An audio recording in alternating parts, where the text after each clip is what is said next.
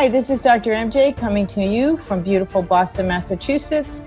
This is the Women in Dentistry podcast, where we feature women in dentistry making waves and leading the industry through the next decade.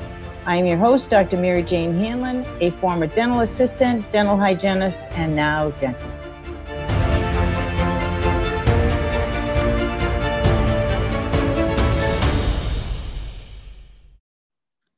I'm very pleased to introduce you today to Ms. Debra Englehart Nash. Debra's a trainer, an author, a presenter, and a consultant. Having been in dentistry for over 30 years, she engages standing room only audiences for organizations and study groups nationally and internationally. Through her service, she has had the honor of meeting amazing people and speaking in beautiful countries such as Peru, Sweden, Romania, England, Croatia, France, and Turkey. She's a continual presenter for the American Dental Association, the American Academy of Cosmetic Dentistry, and the Chicago Dental Society Midwinter meeting. It is now my pleasure to bring you to my interview with Debra Englehart Nash. Deb, I am so excited to have you on the show today. I am really looking forward to having some conversations with you because, as I've shared with you in the past, I've really looked up to you as a speaker and since I was a young dentist. So I can't wait to learn more about you as a person and how you got into the field of dentistry. So without any further ado, if you could just share with our audience how you got into dentistry and where it took you, and I know it's been a long path, and what you're doing today. And fun. You know, it's because if I was thinking about this as I knew that we were going to be chatting today, and I thought if people in high school and college said I was going to be in the dental field, they'd say she's the last person that would ever be in the dental field, because my degree is in theater arts education. Wow. So I was I was high school drama and literature teacher in Seattle, Washington, when all the bond issues failed. And of course, when bond issues failed, what happens? All the liberal arts programs get cut, which to me is very sad. So my dentist said, I was substitute teaching, I was driving, I was going anywhere I could. And my dentist said, you'd be great in a dental office. I said, isn't that a science? And I said, I don't think about science. I took geology for my college lab. My college lab was a geology class. So he said, well, take this. Probably because you wanted to learn about precious stones, right? Well, maybe. Yeah. I'll tell you a funny story about that. When I moved to the South, because I grew up, born and raised in California, lived in Seattle for 22 years. And I moved to Charlotte, North Carolina. I was engaged to my husband, Dr. Ross Nash, who, once again, if you had ever told me I was going to be married to a Southern bald dentist, I would have told you not in a million years. And Ross always says, do you have to tell them that I'm bald? And I always say, it's very obvious once they see you. So we were in a jewelry store, and I was admiring some jewelry in a jewelry case. And I said, oh, those earrings are really pretty. They're David Yurman ruby gold earrings. And Ross said, well, why don't you try them on? I said, no. I'm not going to try them on. I grew up from very, very, very, you'll hear, very humble beginnings. I mean, once again, foster kid, emancipated minor, learned how to make, slept in my car with my mom for months and learned how to make dinner in a toaster oven in a gas station lavatory. Anyway, so I'm in the South now and I'm admiring the earrings. My husband says, try them on. And I said, no. And the owner of the jewelry store, who happened to be a patient of my husband's, pulled me aside. She says, honey, you live in the South now. When a man asks you to try on jewelry, you try it on. So I tried them on, and of course they became my wedding gift, but I don't know if that had been planned. So back to my dentist, who was an instructor at the University of Washington and had a private practice, a very large private practice in Linwood, Washington, had me take the Myers-Briggs test, had me take the Mary Meeker test of hand movement, timing, and determined that I had potential to be a person. So he trained me to be a dental assistant, which was great, except I really like to, if you take the disc profile, I'm an ID. I like to talk to people. And a good dental assistant is an SC. They want to go in there and do that. And I'm gregarious. I'm the leaves on the tree, not the roots. So he moved me to the front office, and I had a great trainer. Her name was Jerry. She was unbelievable. And from there, I went to work for a 4-man dental group. So I managed, and actually back in the day, it was called Solo Group, 4 dentists sharing space, private practice. They each had their private practice, but they shared the space, they shared the supplies. So it was really kind of a smart model back then because they could be their own doctors, but they cut their expenses because everything was shared 4 ways. They each had, they had a dedicated manager, that was me, but we each had, they all had their own front office person. They had their own dental team. So I managed that group. And then one of the doctors from the group decided he wanted to leave the group, the 4-man group or the solo group, and start his own. And he said, he said, someday you will outgrow my practice, but if you come with me, I know you will build my practice, and I want you as long as I can have you, and I will make you the highest paid manager in Seattle. And he did. He was true to his word. And so his friends would say, Doug, how are you doing this? How are you working like 28 hours a week and being so successful? And he said, I leave it to her. I leave it up to her. So he was a groupie of Dr. Phil Whitener. Do you remember him? Dr. Phil Whitener was a practice management. This is kind of an interest. Some people didn't even know that he is really the man behind, the person behind Pride Management.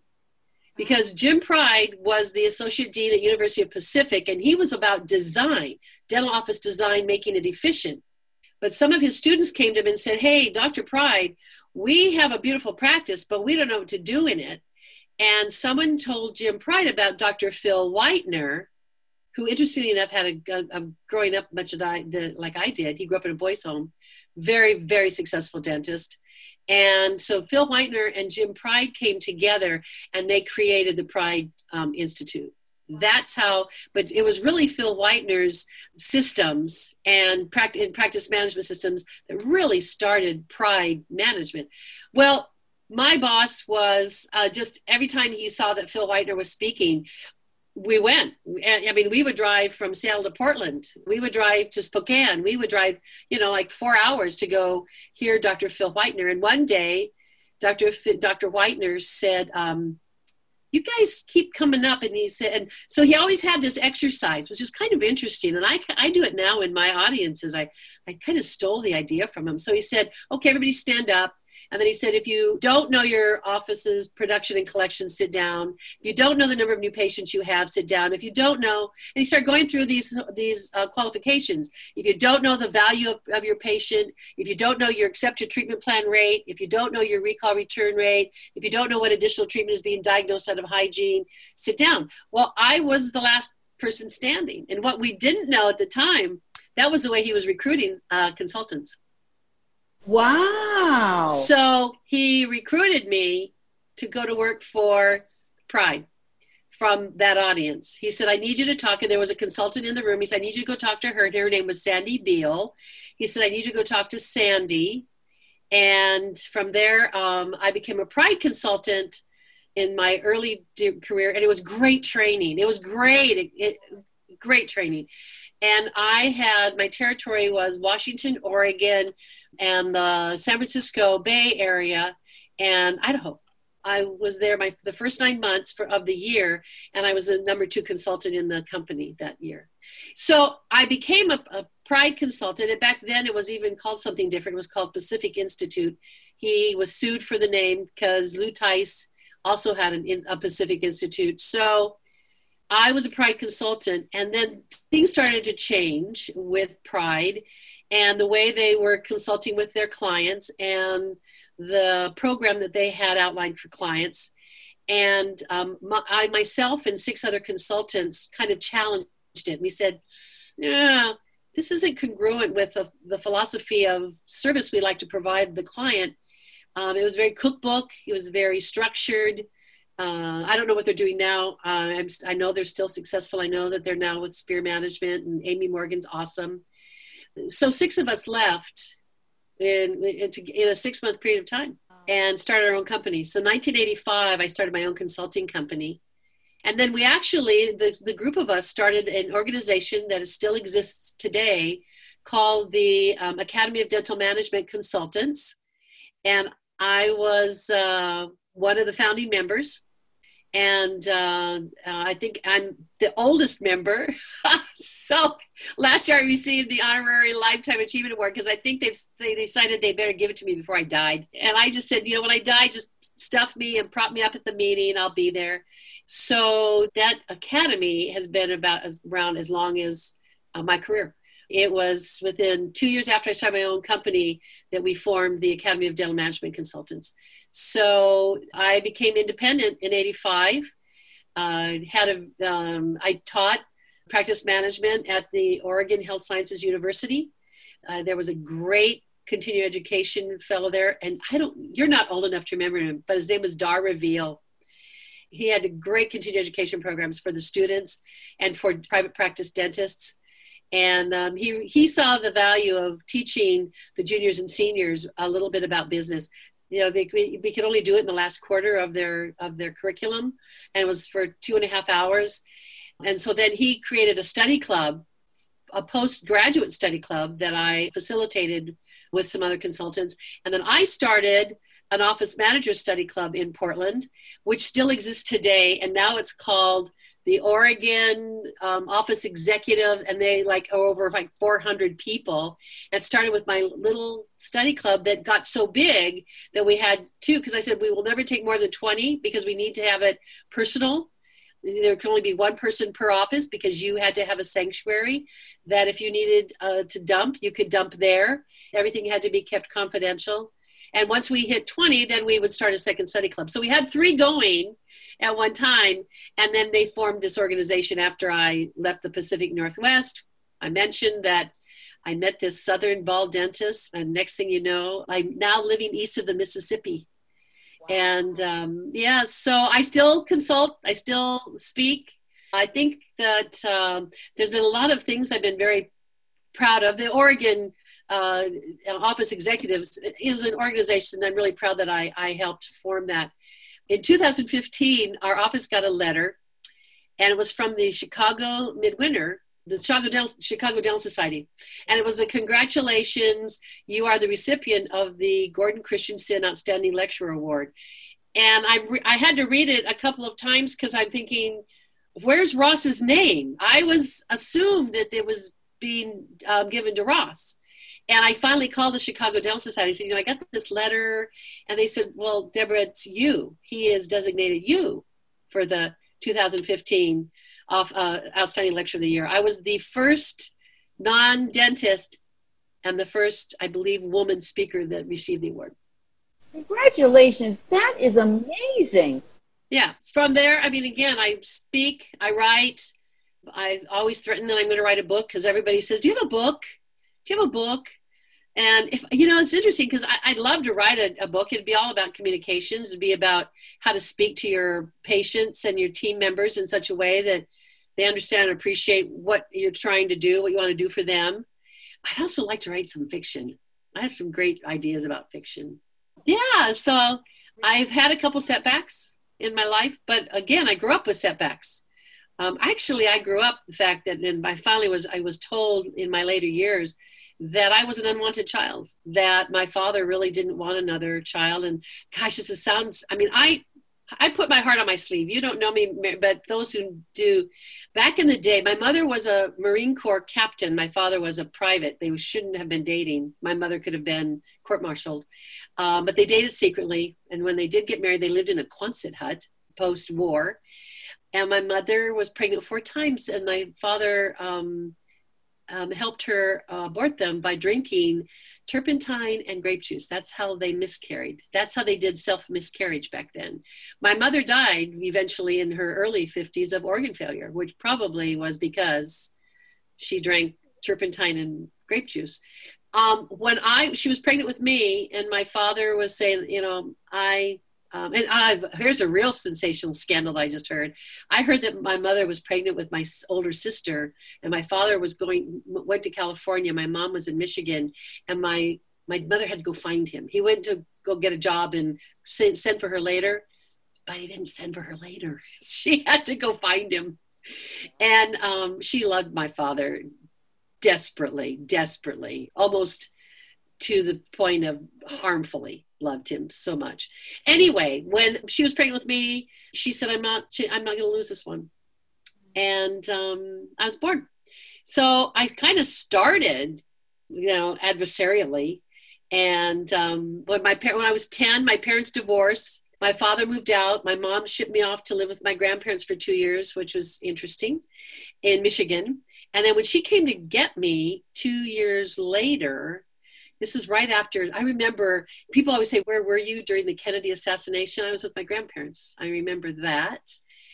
This woman who showed up 2 years later, we didn't have cell phones back then. We couldn't do this. There was no Marco Polos. We didn't have conversations like this. So to call me was hard for her to get on the phone. Anyway, this woman in this pink Chevrolet Impala shows up in my grandmother's house. And what they hadn't told me was my grandmother was ailing. She'd had a heart problem. And they were basically saying, it's time for you to come and get her. We're just getting too old and too feeble to take care of this teenage girl. So my mother didn't tell me when she picked me up is we had no place to live. So we lived in the car. We made our way back to California. Me and my mom and my wire-haired fox terrier named Mitzi, we lived in the car for about 3 months, which was one of the most stable places I lived with my mother, because I want to say my mom is no longer with me, and neither is my father, neither is my 2 sisters or I have 3 sisters who they're all passed away. So my half brother and I are the only ones left. But I have to say this for my mom, because no disparaging remarks about my mother. My mother was a woman who didn't know how to navigate being a single mom. They didn't have the resources for women back then. They didn't have jobs for the women back then. So my mom was doing the best she knew how, and that wasn't very good. And my mother was ill. She had lupus. She had all kinds of ailments. My mother did the best she could, and before she died, we made amends.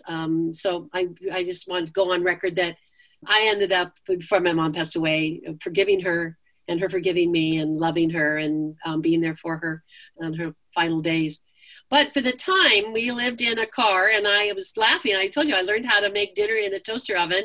We would go into gas stations and we'd plug the toaster oven in and we'd cook a meal, and we'd sort of take a bath. And about every 10 days, we would check into a hotel so we could shower and have a meal and do our thing. And so when we finally made it back to California, we actually rented apartments, but we would be evicted about every 4th month because my mom didn't pay the rent. So I was not doing well in high school. And we were on welfare, and I went to my social worker and my high school counselor and said, listen, I'm barely making C's, and I know I have more potential than that. And I know it's my environment. So I need to find a way of getting out of this environment so that I could become a better me. I know that I can do that. And they said, well, this is what you're going to have to do. Now, I'm a kid who, back then, I can't say this now, but I was pretty pure in terms of, I didn't have any street smarts whatsoever. I had a very strict mother. I mean, when I pierced my ears, my girlfriend pierced my ears with the whole apple behind it and the ice cube. And then my mother was livid because she says, now you look like a gypsy. I mean, my mother, it was terrible. So on one hand, I had this very strict Methodist mother. And on the other hand, I had this woman who was trying to navigate and wasn't doing a very good job at it. At any rate, so I'm pretty straight at this time. And my counselor, my social worker got together and they said, you're going to have to go to the police station and declare yourself a runaway. And then you're going to have to go to juvenile hall and be put in the home for dependent children. Then they're going to take you to court, and you're going to have to testify against your mother. And then we'll put you in the foster care program. And then when you are 16, you can petition for your emancipation. Well, nobody wants a teenage foster kid because they think it's us. They think that we're bad, horrible people. I mean, I will tell you, this could be graphic, but here I am, this young, naive 15-year-old girl, and they're asking me what identifiable marks I have on my body. And I said, why? And they said, in case we have to identify you. And I had the whole cavity search. I mean, it's like, I still don't do that. I'm sorry. We just, there's only one reason for that arena. So, wow. So I was in the... How old when you were going through all of this? I was 15, and I just, I didn't have my license yet. I remember that. I had a little motorized scooter. I was very lucky. I mean, I'm in this Albert Sitton home, and once again, I will absolutely do testimonial for teenage foster kids. I was in the Albert Sitton home for dependent children, Orange County, California, with girls who'd been raped by their dads. There was a family of 4 that literally that joke that they woke up one morning and their parents had moved away from them, leaving them in their beds in their pajamas, and had moved in the middle of the night, left the kids. Girls and boys who had been just really maligned and abused by their parents. But nobody wants teenage foster kids, because we're trouble, and we're probably juvenile delinquents, and we've done drugs or stolen or done a bad thing, tried to kill our parents, whatever. None of that was true for us. We were not in juvenile hall. We were in the home for dependent children, waiting for foster families to choose us. I was lucky because the policeman who drove me to juvenile hall for my intake before you go into intake and you're either going to juvenile hall or you're going to the Albert Sitton home. He came and visited me almost every day in the home and petitioned to be my foster dad. Oh my gosh, isn't that so nice? So, and he had 4 daughters, and it was pretty awesome. So I was with them until I turned 16, and then I declared my emancipation. And the ruling was that I could still live with them, but I had to pay them rent, and I had, and I was on my own. And here's this is the dental, how this relates dentally. So I'm 16 years old, almost 17 now at the time, and I'm in my foster home, and I'm dinking around with one of my foster sisters, and we were wrestling, and a chair fell and hit me in the face, and broke tooth number 9. And I didn't have a dentist. I didn't go to a dentist. So I went down the street to, his name was Dr. Johnson. And I said, can you fix this? And he said, well, you're on welfare coupons. You're on Medicaid. So I really can't fix it, but I can smooth it for you. And I said, well, wait, I have 4 jobs. And so I was working in a dime store. I worked at a drive-in theater. I was a babysitter, and I worked in a restaurant. So I said, I have 4 jobs. Can I pay for it myself? And he said, well, you can. He said, what we're going to do, he said, you're 16. He said, you're 17, almost 17. We're going to do a processed acrylic crown. It'll be a temporary that you will wear till you're about 21 or 22. And then you'll want to replace it with a porcelain jacket. But you're not fully grown yet, so we're going to go ahead and do this process acrylic temporary for you. And it's going to be $85. So I negotiated I could pay half when he took the impression. It was a lab fabricated restoration, a lab fabricated temporary. So I paid half when he delivered it. And I wore that temporary until my 30s. People would see that temporary. It was a beautiful blend of color. My tissue was healthy. Dentists would say, you know what? It's doing its thing. It looks really great. Let's keep it until you can't keep it anymore. And I didn't have it replaced until my mid-30s. It had to be replaced twice for color matching. And but I stop and think that when dentists do what they do, that they do have the ability to change people's lives. That I am convinced that certainly I had, again, I'm a possibility thinker. You and I talked about that. And I obviously have more testosterone than most men. And, I have a lot of gumption. Well, hey, I had to fight from my conception. I had to fight. So I didn't even know it. But I just said, I just don't think as a junior rising senior that I'm going to feel good about myself with a broken tooth on number 9 in the front. So a dentist changed my life, or was certainly instrumental in changing my life. So I give a lot of stock to dentistry. I watch My husband changed people's lives all day, every day. So when you went to see that dentist, is that the dentist that brought you into his office and trained you from the very beginning? No, no. This Dr. Johnson, I was 17 at the time. And interestingly enough, years later, when I was speaking in the California Dental Meeting in Anaheim, somebody came up to me and they said, "Do you know that he still practices?" And they said, "Could I share your story with him? Because he would love to know." He said, "I mean, how many times do patients tell you changed their life? Most of them are complaining about what insurance will and will not pay, and they don't want to go to the dentist. They'd rather have a baby. Nah, nah, nah. This is a necessary thing, but how great it is." And so this person said, "He's still practicing, and can I share your story with him?" I said, "Oh my gosh, I would love to him to know that he changed the life of a young girl so many years ago." Yeah, it was really important. And the other cool thing was in my audience years and years ago was the dentist who did hire me, Dr. George Hussey, and his wife, Helen, were in my class. And they just said, "Man, we're so proud. We are so proud of you for accomplishing what you've done." And I said, "Well, you're the ones who scouted me. You're the ones who discovered me, who saw the potential in me." Yeah. Now, how old were you when you went to work for them? And you obviously didn't think about dentistry when you were in Dr. Johnson's office, but obviously somebody saw something in you that ignited that in you. So how old were you? How many years went by before you? Oh my gosh, I was already out of college. So I started college in my senior year of high school. I had so many credits in my senior year at Orange High School. They said, "Well, you're just going to take 3 study halls." I said, "Oh, please stick a pencil in my eye. I'm not going to do that." I said, "Fullerton Junior College is right down the street. Could I get a pass to go start taking classes at FJC, Fullerton Junior College?" And they said, "Well, we've never done that before." I said, "Well, why not? I mean, that's so silly. Why would I sit in 3 study halls?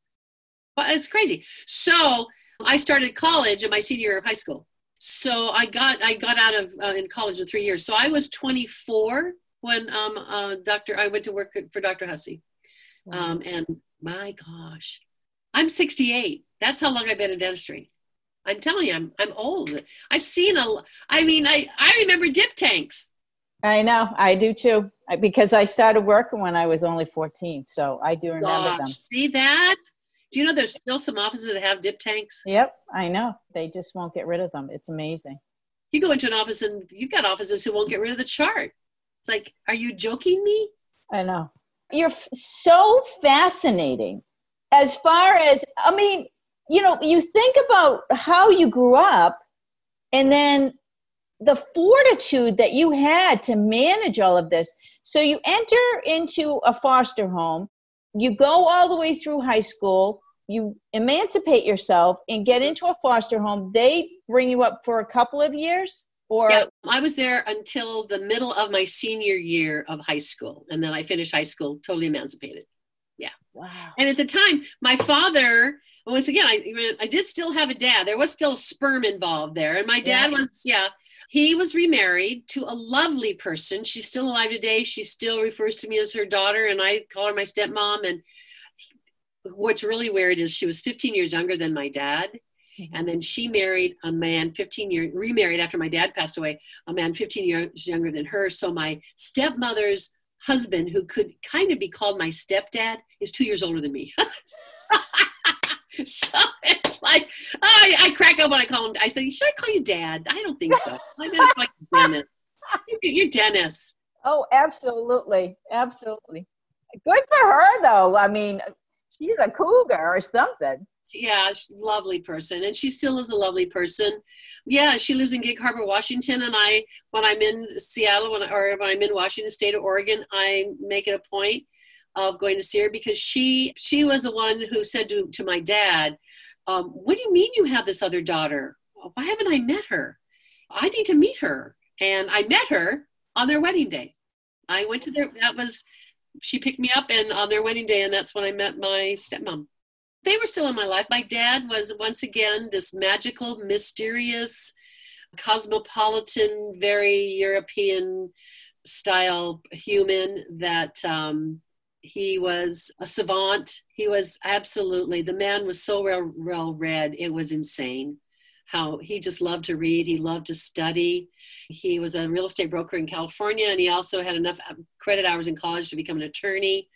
He just didn't want to be a father. Isn't it so interesting? So how did you get through college? How did you manage all of that? Financially?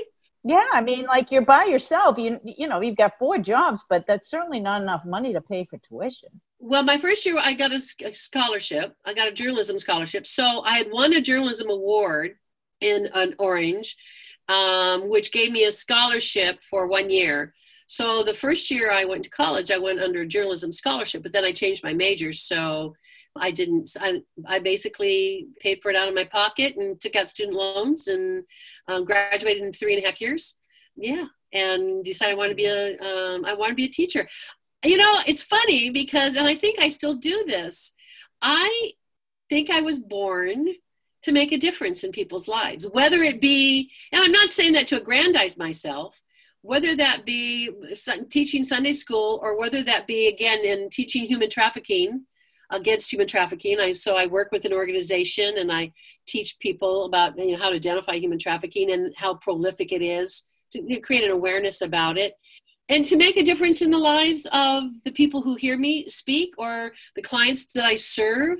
I think that I like that I can make a difference. I like to be able to do that. And whether that be financially, that I have the financial resources that I can help somebody, or whether it be my stamina, or, you know, again, my sense of my strength of character, which is another way. And, you know, you and I don't know each other very well. And I mean, strength of character always, you know, I just have a lot of balls. Which is awesome. I mean, absolutely awesome. There's another obstacle that you haven't hit upon that I know is coming. And when I think about people complaining about the weather, or complaining about somebody moving their cheese, or complaining about stupid shit, excuse my language. Well, I like this. You've set a precedent that we can swear. Yeah. I think to myself, oh my gosh, you know, so how does you went through a lot as a kid. You know, some kids go through that trauma and they never come out of it. And they use it as an excuse. Exactly. And then others, you know, it skyrockets them. You know, I've talked to several women that I can think of off the top of my head through the podcast that I just shake my head and say, oh my gosh, how did you do this? And how did you survive this? And how did you come out on the other side okay? And you have come out on the other side more than okay. Mm-hmm. But it actually is, there's something in that resilience piece that some get and some don't. And, you know, I wonder what it is. You know what, though? I think you can grow it. I think you can manifest resilience. You know, it's funny because we were talking earlier as we were becoming acquainted. I was diagnosed with a brain tumor in 2011. I lost the use of my right leg and my right side. I thought I had stroked, and it turned out to be a brain tumor. And I remember being transported after my surgery. I had to have a craniotomy. And they didn't get all the tumor, so I had to have chemo, and I still have to go in and get MRIs every so often and make sure that nothing has grown because it was on an artery. So, but I remember being transported from the hospital to the rehab center. And I always think of Amy Winehouse's song, you know, I love her rehab song. So, a different kind of rehab. After COVID, I might have needed the other rehab, but a different kind of rehab. I think there's a lot of us that are in that situation. Thank heavens for COVID, I can drink.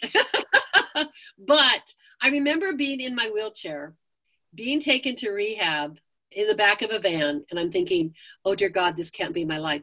Oh dear God, this can't be my life. And Ross never told me that when the doctor came out of the surgery, said to him, he said, I hope she proves me wrong, but I don't know if she's ever going to be able to walk again unaided. He said, I think she's going to, he said, we didn't get it all. We couldn't get it all because of the possibilities of her stroking during surgery. So he said, I hope she proves me wrong. Well, of course I did. But I just remember being in the back of that van in a wheelchair saying, oh my, this cannot be my life. This cannot be my life. And it's funny because my daughter, who's 31, who lives in Brooklyn, works in Manhattan, or works from home now in Brooklyn. But she said, Mother, I had such a hard time visiting you in rehab because that's not my mother. That's not my mother. And she said, it was so hard for me to see you not being able to walk and not needing help. And she said, I just couldn't picture you. It was just hard. So I remember when I got to the rehab center, it was a Sunday, and they got me all situated in my room. And I said, when do I start my therapy? And they said, well, it's Sunday. We typically don't do anything on the weekend. I said, I am not sitting here. I'm not going to sit in here on Sunday and do nothing but wallow in my misery. So you find me something to do, whether it be bands, whether it be something. And I remember, boy, the exercise, we take for granted, when we talk about resiliency, everybody takes for granted what we are capable of, that automatically. I think we take for granted the education that we're given, or that we're provided, or that we, in which we partake. But I remember that they put little pegs in clay. I lost the use of my right hand, and I lost the use of my right leg, and I had to learn how to walk again. And they put little pegs in clay, and I had to learn how to get the pegs out of the clay. So that was one of the things they gave me on that Sunday, and they gave me bands to get my endurance back and my strength back. But I just told myself I was not going to live the rest of my life in a wheelchair. I just wasn't going to do that. That was not in my plan, and I was going to make it happen. But once again, we talk about being grateful for what we have and working with what we have. I was in there with, again, I go back to the Albert Sitting Home for Dependent Children. I was in there with girls who had been raped by their dads and beaten by their parents and left alone. And I'm in this rehab center with people who can't speak and who can't see, and people who are, just trying to navigate from getting from their bed to their wheelchair. And I'm thinking, I've got my faculties. I'm luckier than most, not as lucky as some. So I stop and think, well, could I be younger? Yes. Could I be thinner? Yes. Could I get a facelift? Yes. I could do all those things. But I could be a better. I think that what we think about, Mary Jo, is that I could always be a better me. So every day I wake up and I say, today I could be a better me today. Yeah.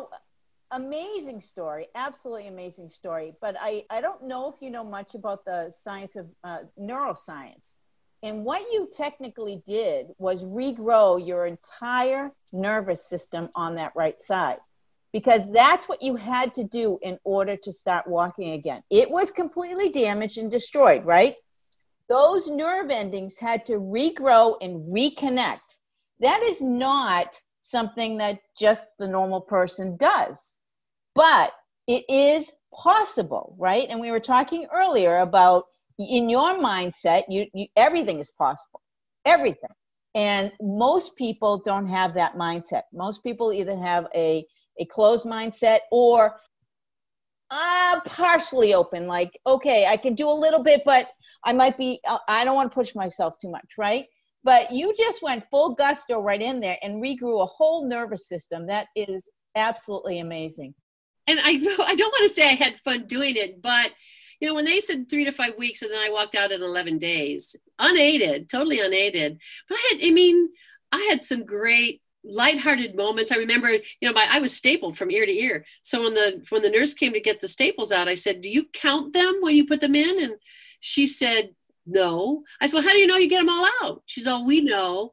And I said, don't make me bitch slap you. You get them all. And then somebody said, well, leave a couple in, you'll get better cell phone reception. And sure enough, they left a couple in, and so it was just fun. It just so happened that a female, non-denominational, I don't know if she was somebody who helped you pray, or she was somebody who wanted to come in and give you encouragement. She was probably 80 years old, and she walked into my room, and here's this beautiful African-American, formidable woman taking my staples out. And I said, oh, come on in, we're doing extensions. And she was like, so she's like, I'll pray for you. So it was, and it's. But see, you used humor, right? Yeah. And humor is the number one reason why we get over illness. It's totally the reason. Absolutely. Absolutely. And I think that, and it's funny because I've gone back.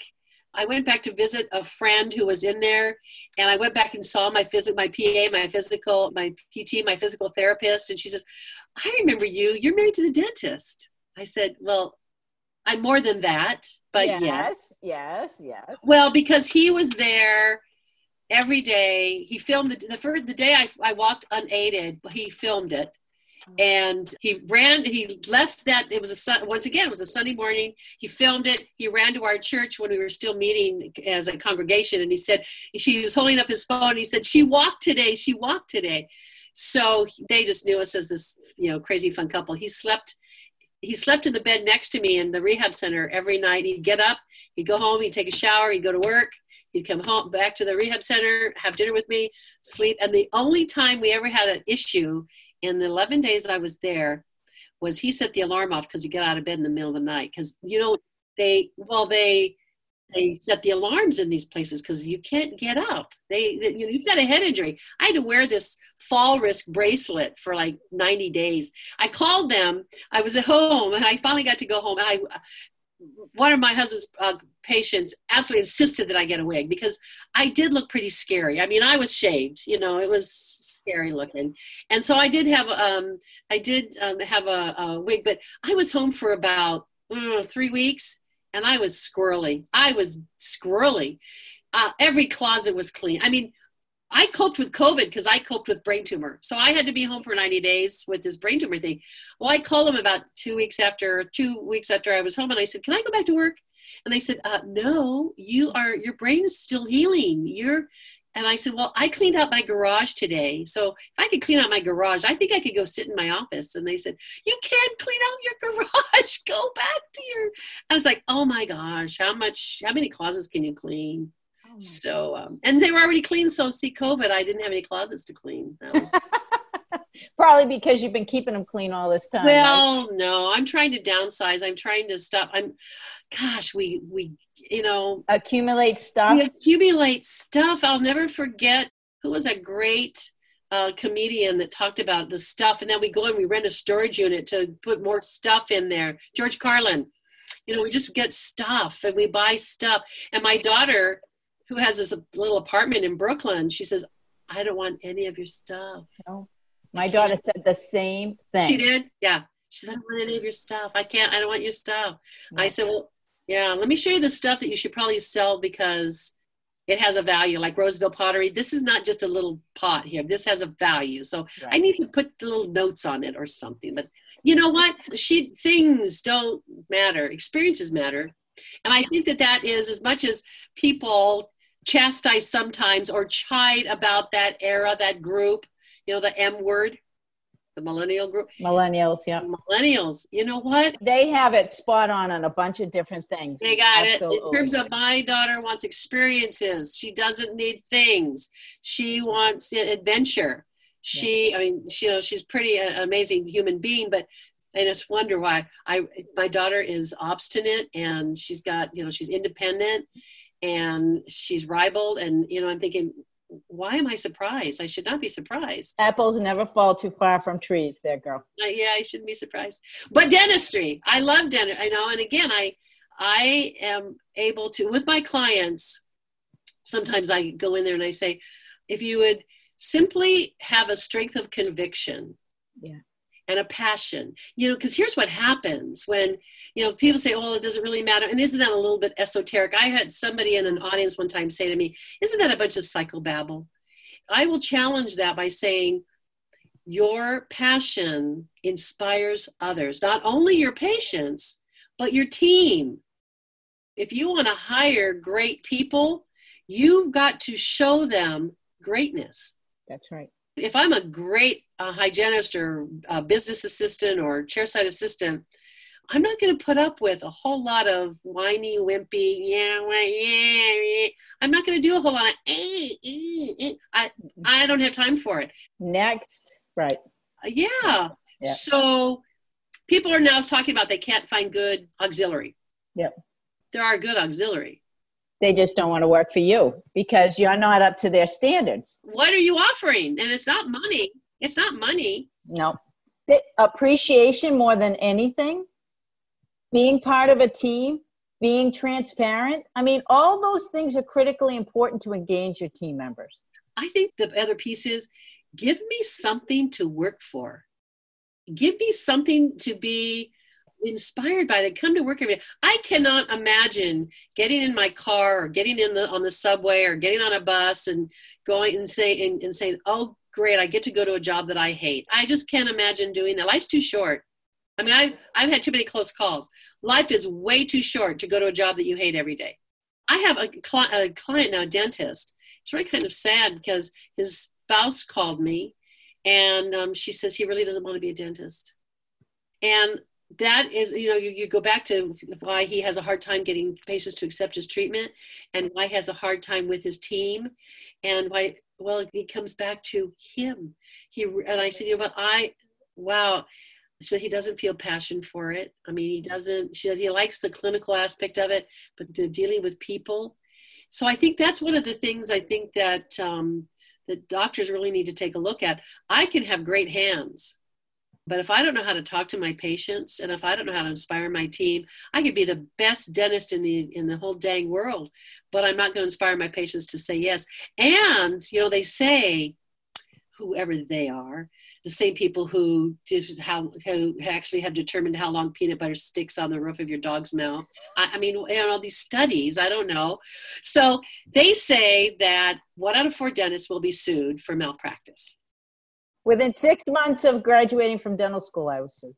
But they also say that a good clinician, poor communicator, will be sued, more likely be sued than a poor clinician, good communicator. Because if I love old Doc Brown, I mean, some of these young dentists, they assume another practice or maybe they associate with an older dentist and they look at previous dentistry and they're thinking, oh my gosh.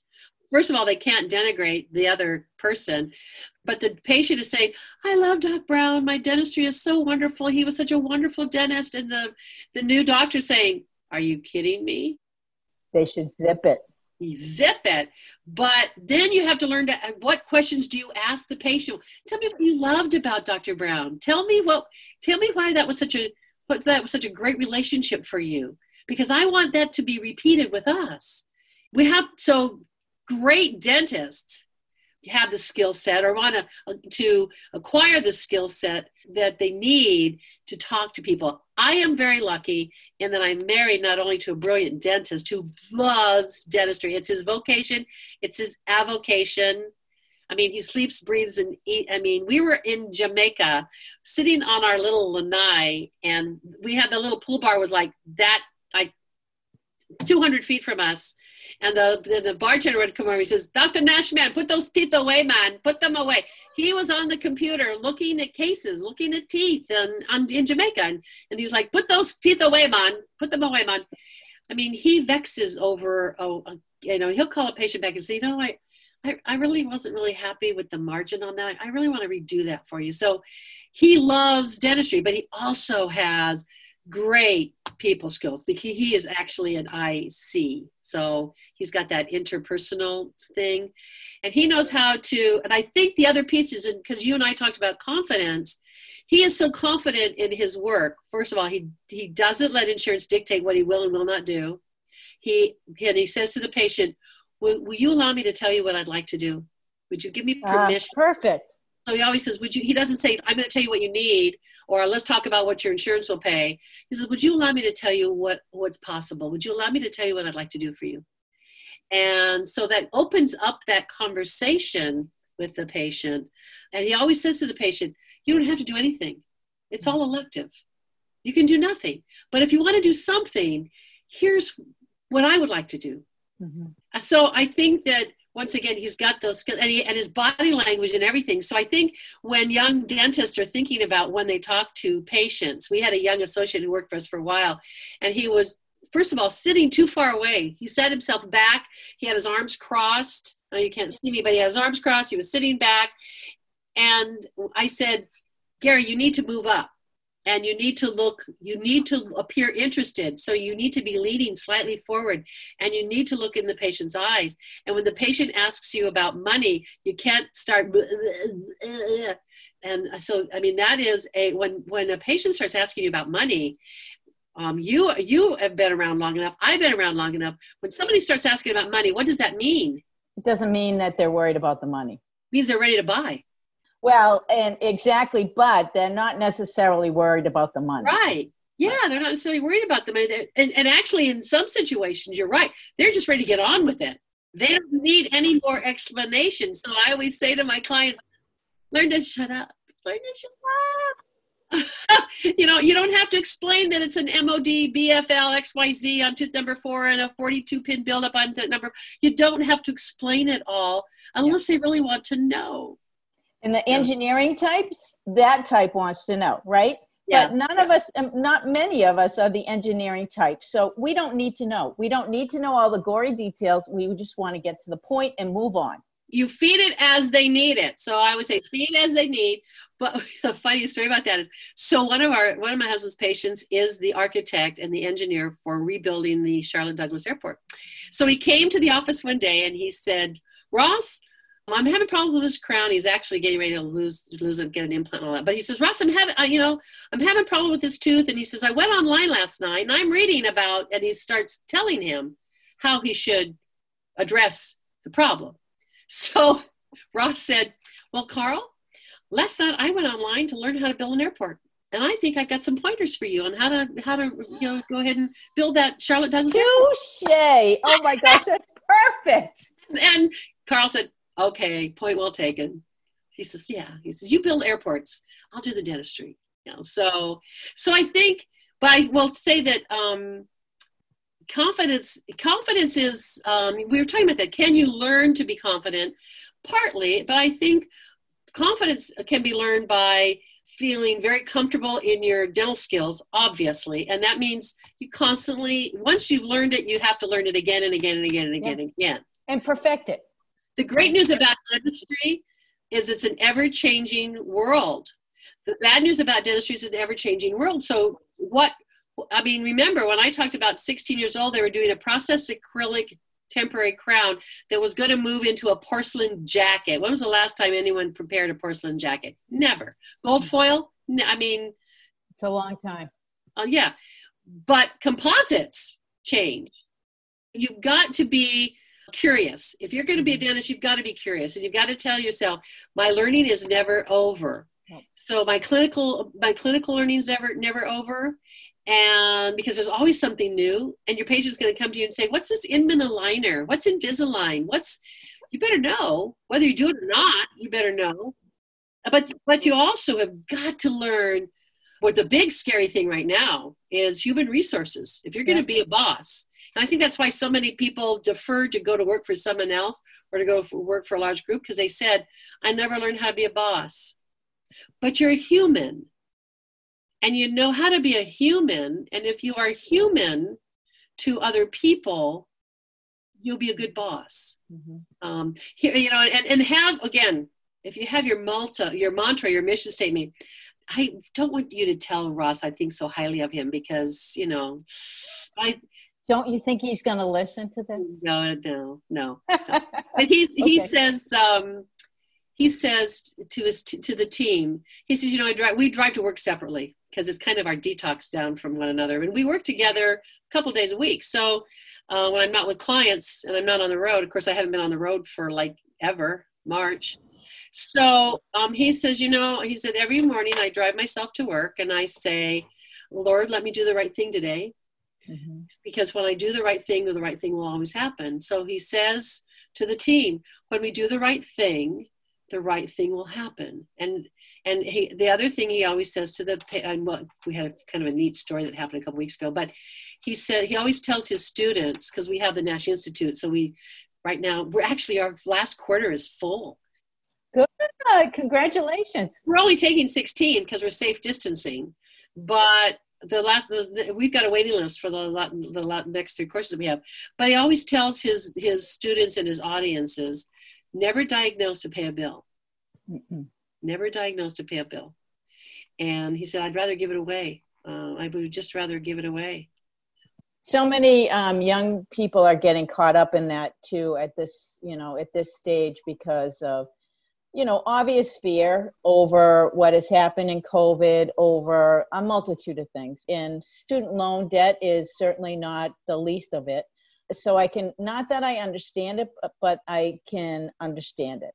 But you're absolutely right. It's a mantra they should learn to live by, because, if you develop your practice based on what bill you have to pay, it's going to come back to haunt you.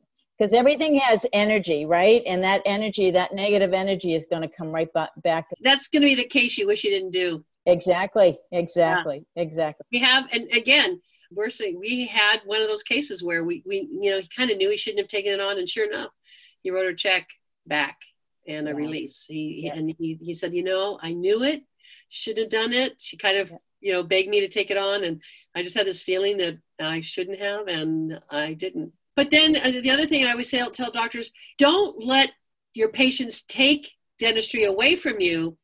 If you want to give it away, give it away. Don't let your patients steal it. So have good financial protocols in your office. We had a young man who came in, and Dr. Nash did I call him Dr. Nash sometimes. Sometimes I call him shit for brains, so, but he came in and he had a provisional done 2 years ago for a provisional bridge, and it finally failed. And Ross told him, it's plastic. It's going to fail you, but I understand financially you can't afford to do the final bridge. Well, he finally came back in because the provisional bridge has failed. And Ross says, I just really, it's not time. We can't make it on a provisional. It's time to do the permanent bridge. What's a 6-unit bridge? In our office, that's $2,000 a unit. And the kid is like, he's teary, embarrassed. Number one, embarrassed because he has to tell us that he can't afford it. He's teary for that. He's teary because he can't, and he feels he doesn't know what to do. So Ross comes to the team at the end of the day. This is the other thing. At the end of the day, our team clocks out and we pour a bottle of wine and we sit and talk. I'm thinking, don't you guys want to go home? And they don't. They don't. So he says, I'm a dentist. I'm a healer first. He says, not always about the money. He says, I want to give this kid this bridge. And so I said, I'll tell you what. And this talks about talks about the culture that can be created. So I said, I'll tell you what, why don't we just see if he can afford lab fee only? And see if that, see if that will work for him. So we called the lab, and the lab said, you know what? And we said, here, we have the situation. He really needs this bridge. What can you do? And he said, you know what? He says, how about if you pay for 4 and I'll throw in 2? So once again, here was the lab. So then our team, the first assistant raised her hand. She said, why don't I'll clock out. When we go to do this, I'll just clock out so you don't have to pay me. So then our next assistant says, so will I. So the whole team says, you know what, we'll just clock out so we can do this. So I called him and I said, now I do want to tell you, we've had a glass of wine, but just one. And I said, but we sat around tonight and we talked about your situation. And before he left, I said, you guys, we need to make this man feel like a king. So I want you to give him everything we give all of our patients. Every patient who comes in for a big case, they get a Sonicare. They don't buy one. They get a Sonicare. They get all these. They get OxyFresh. They get full-size bottles. They get of gel, of mouthwash, of toothpaste. They get. So I said, I want you to feel like a king, because he's feeling so embarrassed and he's feeling so emasculated right now. So I said, Anthony, we have had a glass of wine, but this is what I want to tell you that we'd like to offer you. And if you can pay for the lab, and that's going to be $1,200, the lab has agreed to do 6 units for the cost of 4. And my team has offered to come in on their own time and do this for you. And he said, I don't know what to say. So of course he said, I will find a way to make it happen. So when he called me the day of the appointment, this is why we do dentistry.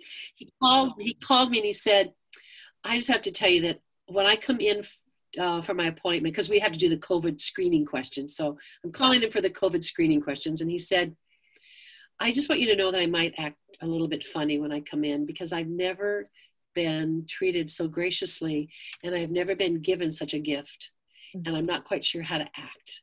So please excuse me if I act awkward when I'm there, because I'm not quite sure how to take your gift well. I don't know how to take it well. And we were just all crying. Oh my God, I'm like holding it back. I'm holding it back myself. I mean, and he came in and he brought 3 bottles of wine, and he said, please share it. And of course we did. Those are those moments when you say, I'm glad I do what I'm glad I do what I do. It's not always, and Ross was right. And dang it, I hate it when I have to say that to him. He said, it's not always about the money. I am a dentist and a healer first. I have to help this man. Absolutely. Absolutely. And what a gift, both for not only for Ross and the team, but for that young man for the rest of his life. Just like I said to you earlier, you had no idea how much you impacted me in my young career as a female dentist, but you did.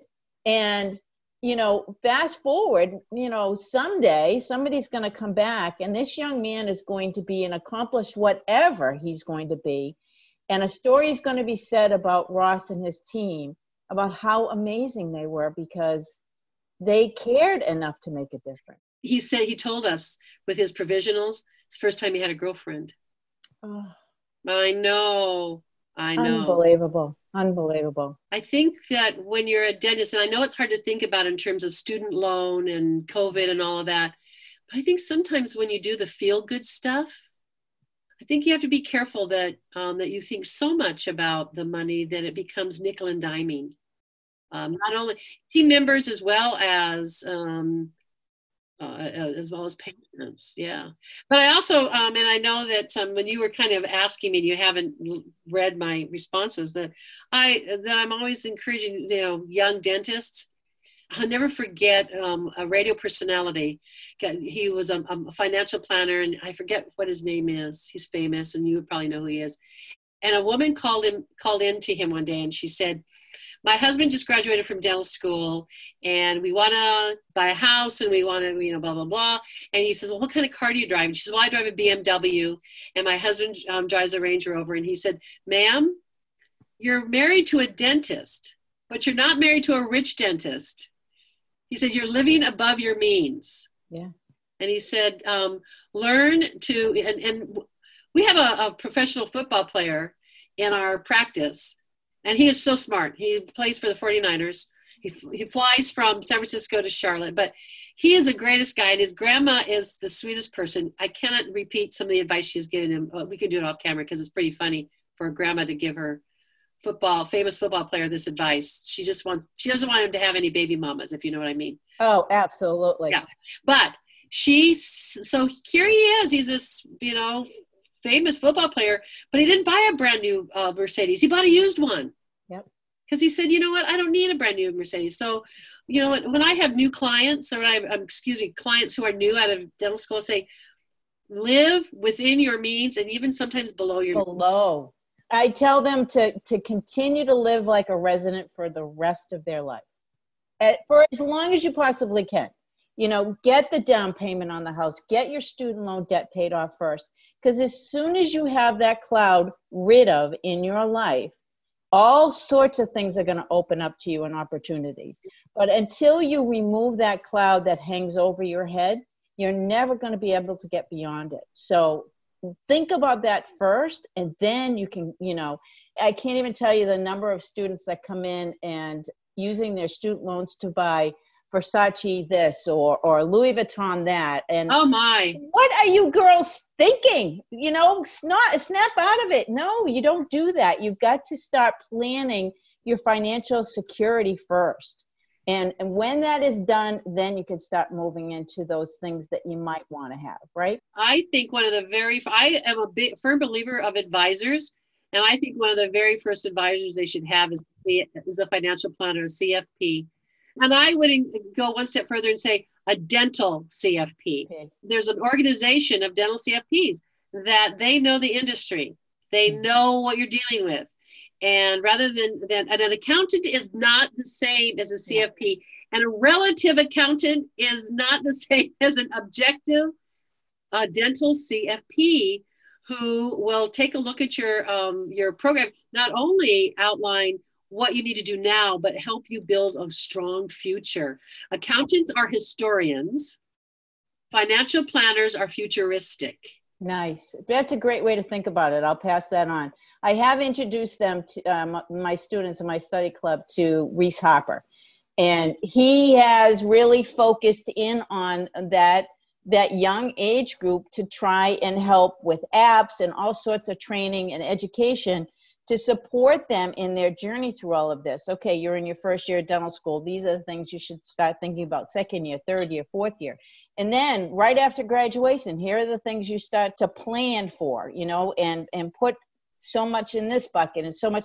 And I think the person you were talking about is probably Dave Ramsey. Yes, it was Dave Ramsey. Yes, it was Dave Ramsey. And he said, you're not married to a rich dentist, you're married to a poor dentist. So, yeah. Reese is great. Alan Schiff out of Baltimore. He's awesome. He's the president of Art Wiederman out of California. I mean, there's some great dental CFPs. Well, actually, Art Wiederman is a dental CPA. Andreas Romero out of Atlanta is a great dental CFP.